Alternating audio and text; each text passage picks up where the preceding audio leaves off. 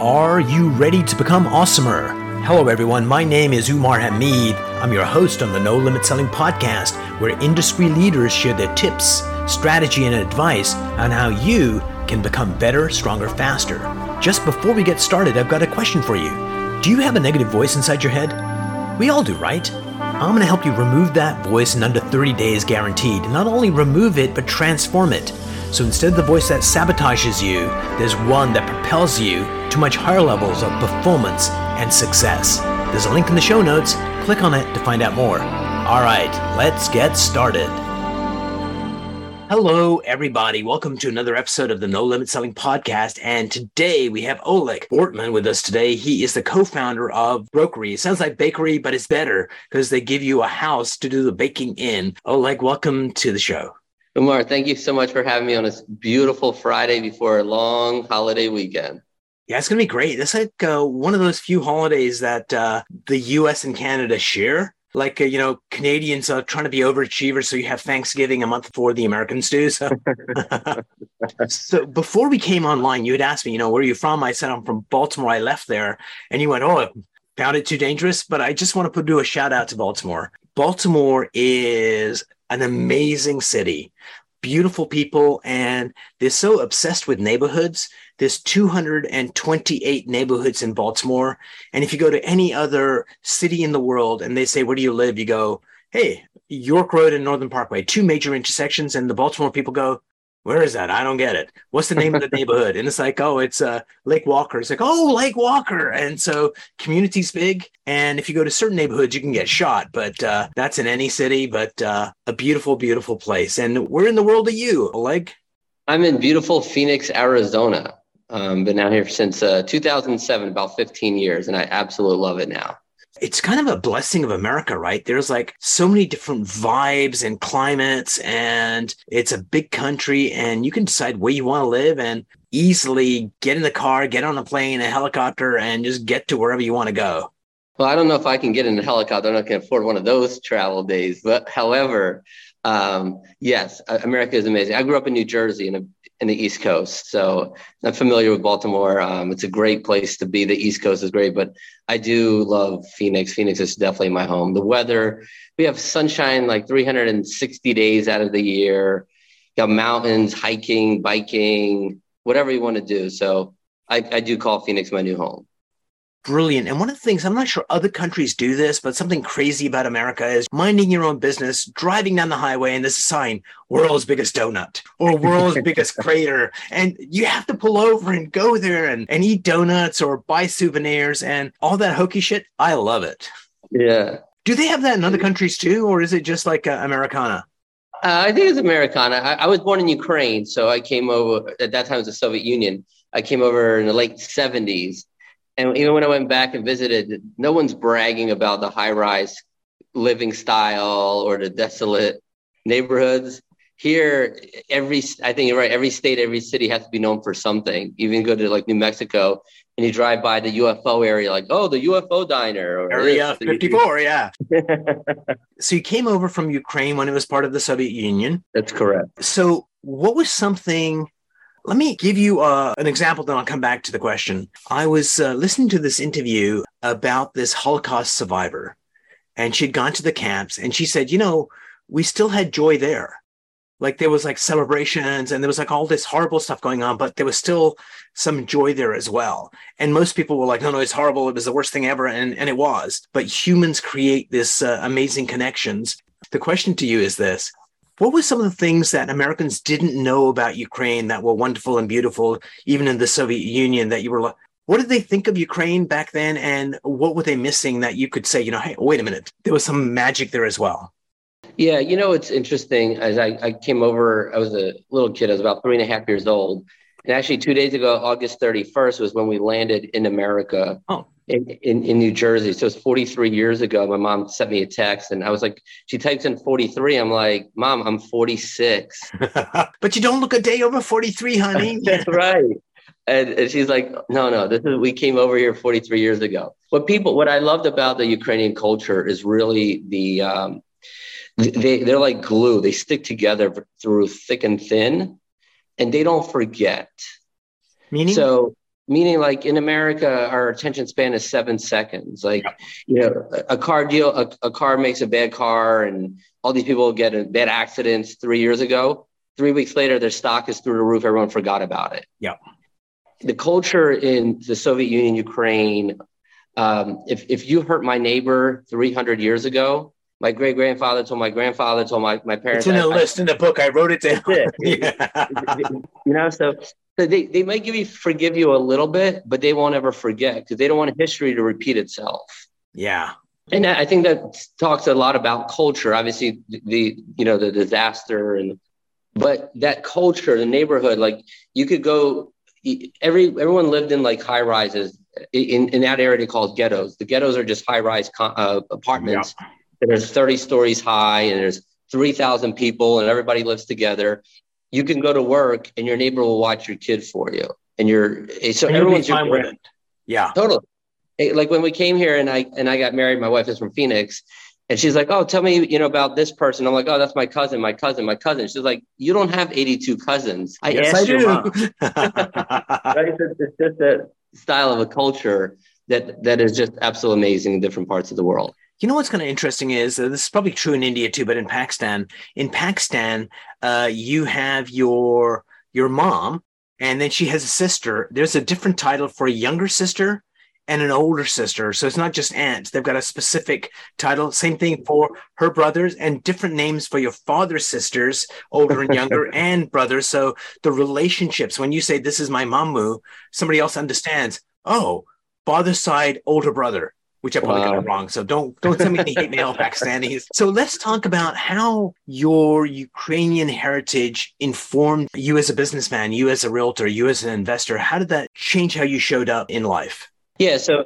and it did. I mean, we came over as Jewish immigrants in 1979. The borders closed in 80. So we literally landed in August. If we wanted to come in January, we weren't coming to America.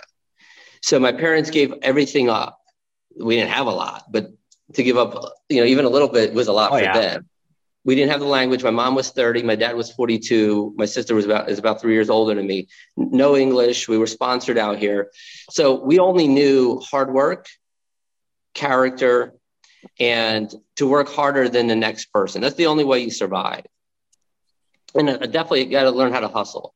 You got to figure out how to put bread on your table, so we're used to working 12, 14, 16-hour days. That's just how the culture is. You're out there hustling, meeting your neighbors.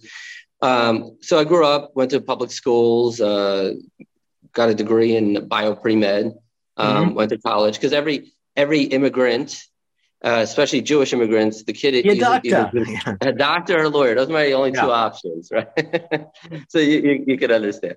So are you saying that Will Smith is a Ukrainian Jew? Because, one of the things he talks about is there's better actors than me, but no one's going to outwork me. Mm-hmm. And he means and he believes it. So maybe he is a Jewish Ukrainian guy. I don't know.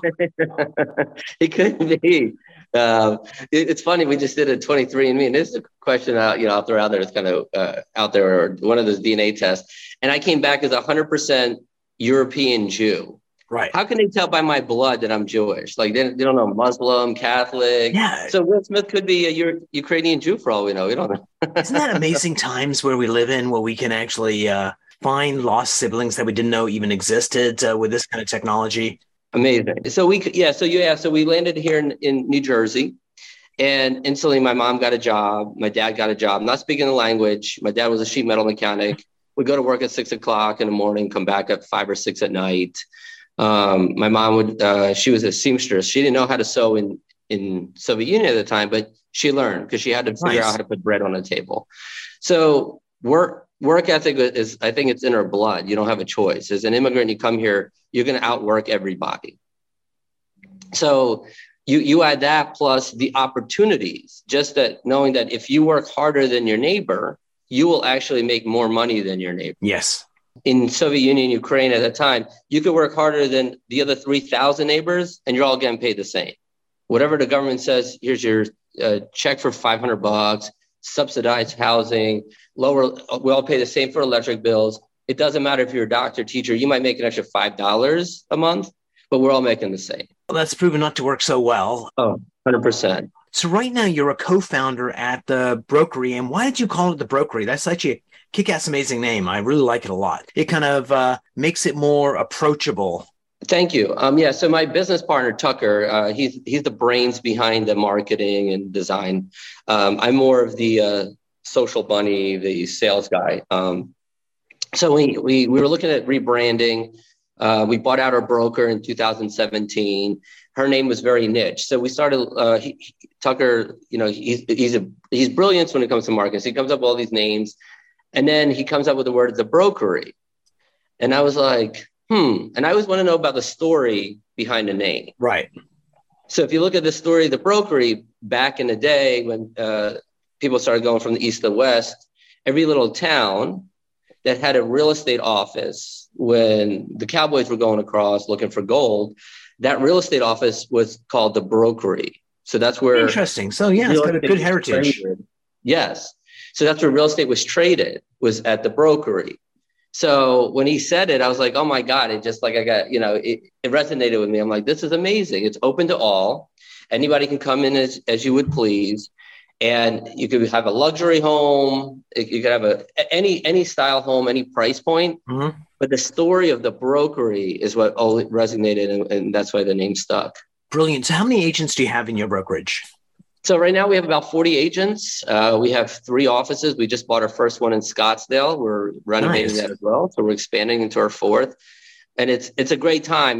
People are like, oh my God, the market, the pandemic, all this stuff. In the middle of the pandemic, we bought our 3rd office 2 years ago. Now we're expanding into our 4th. What's the great thing about America, and we talk about limitless sales, is every day is an opportunity for somebody to grow. Yeah. I don't care about cycles. I'm not here to buy a lot. I mean, if I could buy a lottery ticket and win $1 billion on Mega Millions, it'd be great. But I'm the long-term play. So every day there's always an opportunity. If you have a business plan and a business structure, there's always an opportunity for 5, 10, 30 years from now growth. So that's why we're still buying in a market that's so crazy all over the place.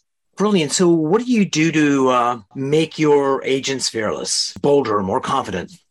Yeah. So coaching and mentoring is one of the key things. So I was in pharmaceuticals for over 15 years. I've been in sales, probably about 25 years. My mom would say I've been in sales since I was born. I always sold her on something. So I bet. So I might have 40 plus years of sales. So I'm a huge believer in education and sharing successes.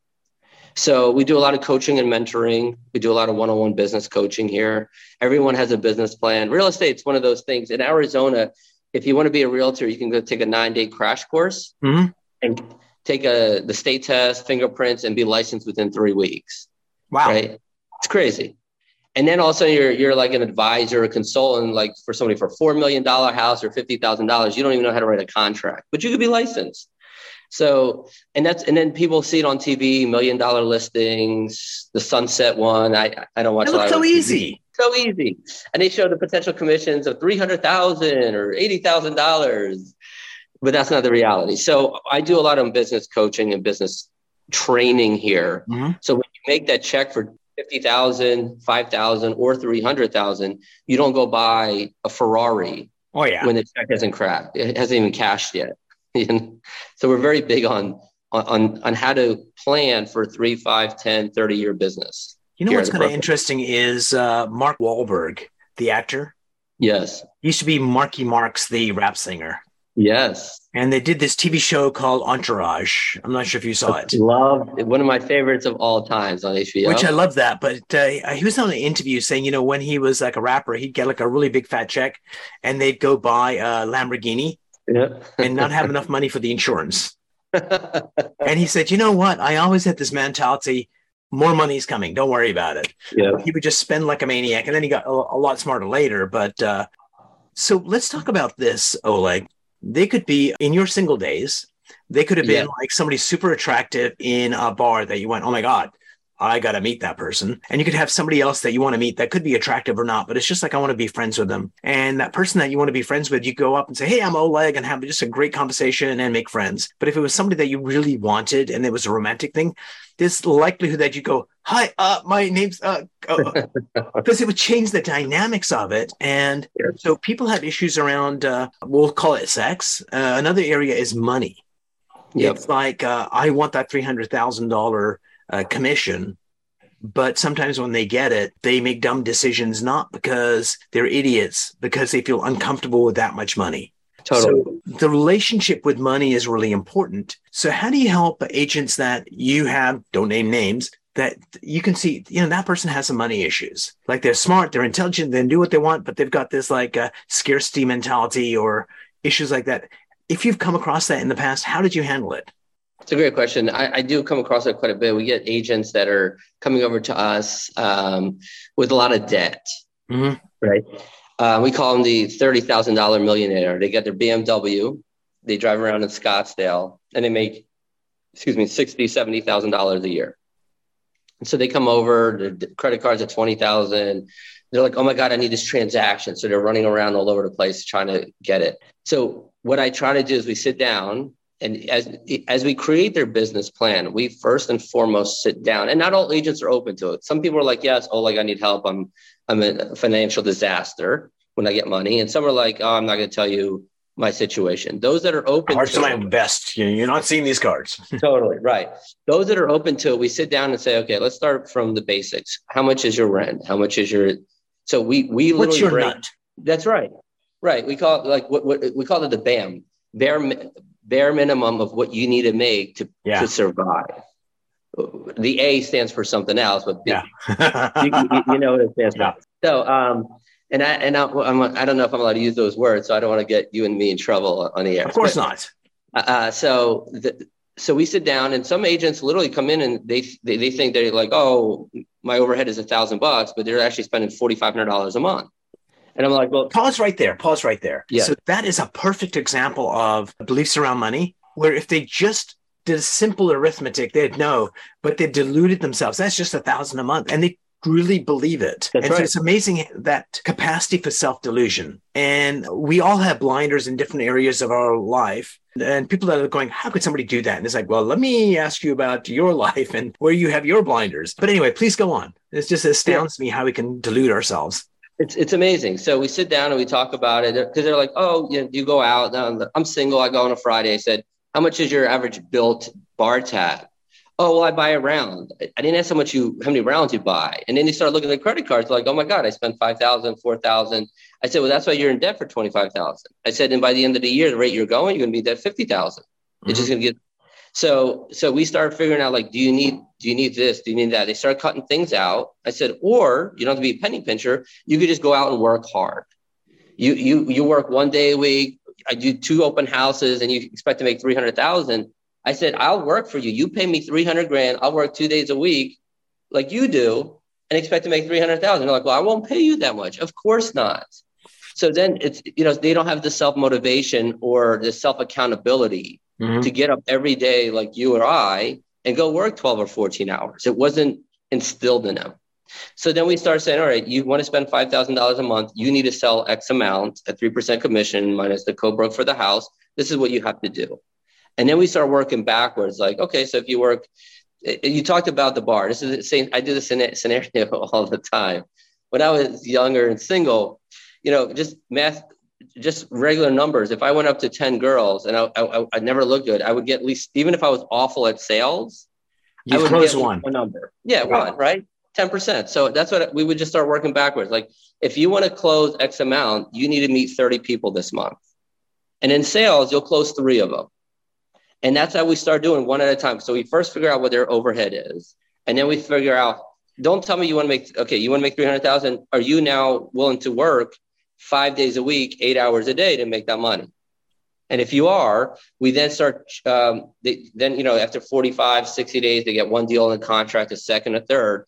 And now the big check comes in, right? So now they get a check for $40,000, $50,000. And they're working for 3 months. And they're like, oh my God, I'm going to upgrade my car. I'm like, no. This is the business plan you and I sat down and you signed off on. Your first thing you got to pay is your credit card because it's 14% interest, and your car. If you're lucky, if it's 14%, but yeah. Right. Yeah. It could be 22%. Yeah. I said, and your car is at $299. So first, we agreed, this is what you signed it. You're going to start paying this off. You cannot buy a new car until all of this is paid off. And then you have 6 months of savings in your bank account. Now you're starting to get financial freedom. And that's what I do with so many agents here, one at a time.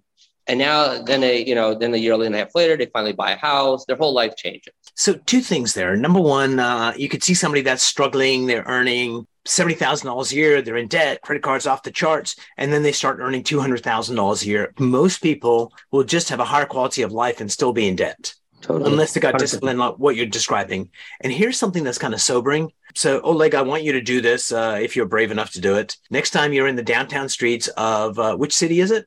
Phoenix. And you see a homeless person, go up and look at their cup. And if they have $10 in their cup, you can give them a big hug and say, congratulations, you're richer than 25% of all Americans. Because there are people with a much higher standard of living. But if you take a look at the debt they have versus what it's worth, they're in negative territory. And a homeless person with $10 is richer than 25% of all Americans, which is just shocking. Shocking. And I believe it. You're 100% right. It's unbelievable. Can you tell my wife that I'm 100% right? That happened. Give me her phone number. I'll text her right now. So, Oleg, you seem like a really smart guy and care for your agents. In order for you to be relevant, I suspect that you are always learning and getting better at what you do. So what are some of the areas that you've improved in the past, and what are you looking to improve now to be better, stronger, faster, Oleg? Yeah. So I it's interesting. I feel like I have evolved, at least on the global scale of how global noise and global economics impacts us as American, and we also have submarkets. Yeah, for sure. So obviously the strength of a dollar or the weakness of a dollar, what's going on in New York actually does not transpose to what happens here in Phoenix. So I'm very diligent on understanding population growth, migration patterns. There's submarkets, what kind of industries are crucial or moving to our area. So living in Phoenix, when we came back here, my wife is from here in 2007. Phoenix is primarily driven by vacationers, people like to golf, resorts, and real estate. Those were that was the industry. So if real estate went down or tourism went down, we were screwed. In the last 8 to 10 years, we've gotten so many chip companies coming out here or expanding. Mm-hmm. So what does that mean? Like State Farm, obviously, is an insurance, but they bought out all of Tempe, and they brought like 1,500 high-paying executives. Right. Well, high-paying executive makes 6-figure jobs. That gives them stability in the market. Intel is doing a $20 billion expansion with a B. You know how many jobs and houses and money's coming? Taiwanese semiconductors coming here, $12 billion. So as I understand the economics of even the Arizona as a state, it helps me help my agents when they're talking to buyers. They're like, oh, it's a bubble, another crash, and then all this noise. I heard it on this news channel or that news channel. It doesn't matter which news channel. Recession, all these fear mongering going on all the time. There's some fact to it, very little. The rest is all noise. And then you got to look at really, well, I understand it may happen in New York or California because it's been shut down for 2 years and they don't want to reopen for whatever reason. But reality is everyone's coming here. Yep. And the market's going to be boosted up because of that. That's exactly right. So I look at it more of a economic thing versus just what I'm hearing on a TV anymore. You know, what's kind of interesting to me is your job as a leader oftentimes is your confidence in the people that you lead allows them to leverage it and be braver. And so it's a critical element of leadership is just having that information, being grounded and being that person to lean on, which, just allows people to reach their potential. Thank you. Yeah, I think I agree with you. If you see weakness in your leader, yeah, right. It's like even presidents of countries or of other countries, when the war broke out with Ukraine, America offered Zelensky a flight out. If he flew out, forget about Ukraine. It's over. Yeah. He's staying. So you're 100% right. It's all the leader has to, but you, as a leader too, I believe, and Umar, you have many more years of experience than me, the leader has to be confident and share the true knowledge. You can read through BS. So ultimately, what leads to a really kick-ass amazing team is, one, people have to trust in themselves. They have to trust in their teammates, and that's including you. They have to trust in the processes. And there needs to be a kick-ass amazing vision. And when you do that, that's where you get real power and stability. And it doesn't matter what's happening in the market. People stay true to what the vision is and the mission is. So yeah, absolutely. And I think Ukraine is an interesting example of leadership. Yeah. Even looking at the leadership from the U.S. towards Ukraine, it's not where it needs to be. Correct. And so it's we're sending them money and arms and stuff, which is, absolutely needed. It would be all over without that. And of course, what they're doing in the country itself, just standing up and staying true to what they want to do is, have a free country. Yes, absolutely. And I think just as human beings, there's 8 billion of us on this planet. Mm-hmm. We are so blessed here in America because for at least still today, we can talk about our freedoms. Yes. People born in other countries, you can't even speak up. You can't even leave the country. Can't leave the country and say you can't speak up, but next week the secret police will come take you away. You'll never be seen again. Yeah. So the freedom, and that's the thing. As I've gotten older, I'm very spiritual. So I believe in a higher power, the man upstairs. And I thank him every day for giving me another day here on the planet. And I think that has helped me ground myself to value time. The one thing we all have equal is time. And we're born equal is time. That's the only thing we're born equally is time. And so as I read more books, I have an incredible business coach that challenges me all the time. I have a great business partner. But I value my time. I have 2 kids now. My son just turned 11. My daughter's 9.5. Congratulations. Thank you. Beautiful wife. We just celebrated our 16-year anniversary yesterday. And I value my time. As I get older, I value time more than I did when I was younger. Yep. Because as I get older, I see more and more friends, life happens to them. And so somebody passes away and I'm like, oh my gosh. So I'm spending now more time with those that want and have earned for me to spend time with. Right. And that's the freedom I get to choose who I spend time with. That's one of the key freedom options. I get to choose who I'm going to dedicate time of my day with somebody that I want to spend time with. So I'm one of the luckiest, I would say hardworking person, but I absolutely love the freedom of now to choose who I donate my time on a daily basis. And it's a conscious decision. And one of the things I'm struggling with right now is just remembering every interaction that I have that I really need to come at it with love. And so once in a while during the day, I remember that. It's hey, like I was playing tennis today. And it was okay, as the ball's coming towards me and I'm playing this person, I need to come at this from love. And what that does is allows me to slow my game down, allows me to be better at what I'm doing and do it in a way that doesn't have ego, but it just improves my game dramatically. And so that's one of the things I'm working on right now is just making that conscious decision in every interaction. That if we were together, it doesn't mean I'd hug you and kiss you, but unless you really want. But I am a hugger and kisser, by the way. But how I show up for our meeting, it informs that. And if I change how I show up with the right intention, and it changes the way you show up, because you can sense, hey, here's somebody that's coming at kind of a interesting, kind way. Absolutely. Absolutely. I love it. So before we part company, Oleg, I have 3 questions for you. Sure. Number 1, what specific thing in your life makes you happy? Everybody around me. So my wife makes me happy. Every day I wake up on my own and can get out of bed. Yes. It's a happy day. My day's made. My day's nice. Made. I created a new, I guess, motto for myself. I've always been an optimist my whole life. Yes. And, you always hear this saying, my cup is half full. Yes. We had a team meeting a few months ago, and I was like, you know what? Actually, my cup is not half full anymore. My cup is always full. I love it. So just waking up every day is what makes me happy.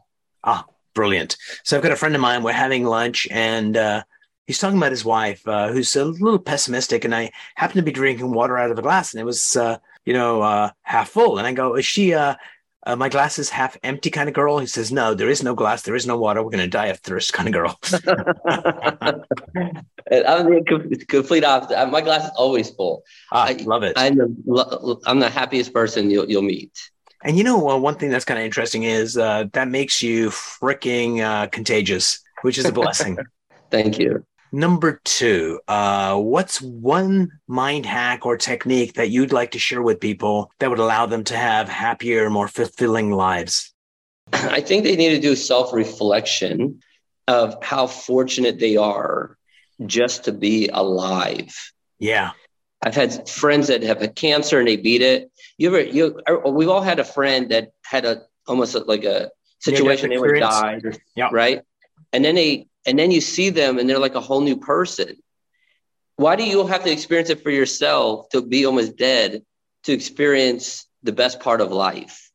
If your friend tells you that happened to them, you don't have to also experience it. Like if someone invented a round tire, doesn't mean I have to go invent another one. I can just make it better. So when I get experiences like that, I would say at least a couple of times a year, self-reflects like, oh my God, another story.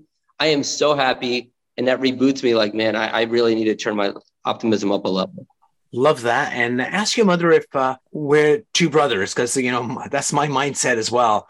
It's when people like, why do you have to wait till the near death experience to kind of go, wait a minute, why am I wasting my time here? I could be focused on X, Y, Z. And it could be starting the company or being there for your family. It's like, do so now, and why wait? And the other thing that pisses me off beyond belief is you've heard stories like this. It's Dad has died and Billy and John are at the funeral and they haven't spoken in 30 years because they're both Ukrainians. That's why, because you wronged me 30 years ago. And it's like, 100%. Why does it take the death of a parent for them to go, oh my God, man, why are we doing this? It's like, let me smack you one and like just forgive and accept who people are. Totally. And here's the last question that could be the toughest. Are you ready?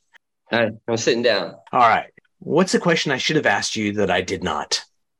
What is my 3 to 5 year plan? Hold on, Oleg. What's your 3 to 5 year plan? So I'll try to put it in a nutshell. I'm a big fan of success all around the world. So Elon Musk has been all over the radio, obviously in the last couple of years, more than ever. And one thing that resonated with me, and I had to kind of take a step back and reflect, was Elon Musk was born in South Africa. Yes. At the age of 50, becomes the richest person on the planet. Of 8 billion people, becomes the richest person. He wasn't given anything. He didn't inherit oil fields, didn't inherit anything. So I'm walking around and trying to inspire my kids every day. And I'm like, this is amazing. This guy at 20 years old comes to America, gets PayPal, sells it, opens up this, then gets Tesla, all this stuff. And so as I'm walking around, I tell my kids, and I'm a believer of manifesting. Like if you got to see it to envision it to succeed it. So get to the office one day early in the morning, take out the trash. Yes, I still take out the trash at the office. I'm not too good for it. I'm walking back and I'm like, man, if he could be the richest person on the planet by the time he's 50, at the age of 50, I'm going to be a billionaire. Not sure how I'm going to get there yet. I haven't figured out the plan. However, that is now ingrained in my mind that is my next goal. So within the next 3 to 5 years, I'm going to be a billionaire. So I'm out there meeting new people, expanding my network, and having people challenge me on how I can grow my business to the next level. So my 3 to 5 year plan, which will be, and my kids remind me now, because I'm going to be 50 in 3.5 years. Right. Like every month, Dad, you have a month less. Come here. Exactly. My son's like, Dad, you got 3 years left. So that's my 3 to 5 year plan, is expand my network, work with people, find great partners. So we're partners to each other, and we can all grow together successfully and hit my first billion by the time I'm 50. Love it. Oleg, this is the first of many conversations to come. Thank you so much for being on the show. I really enjoyed our conversation, and say hi to your mom. Yeah. Thank you so much. Thank you for your time. Have a great weekend.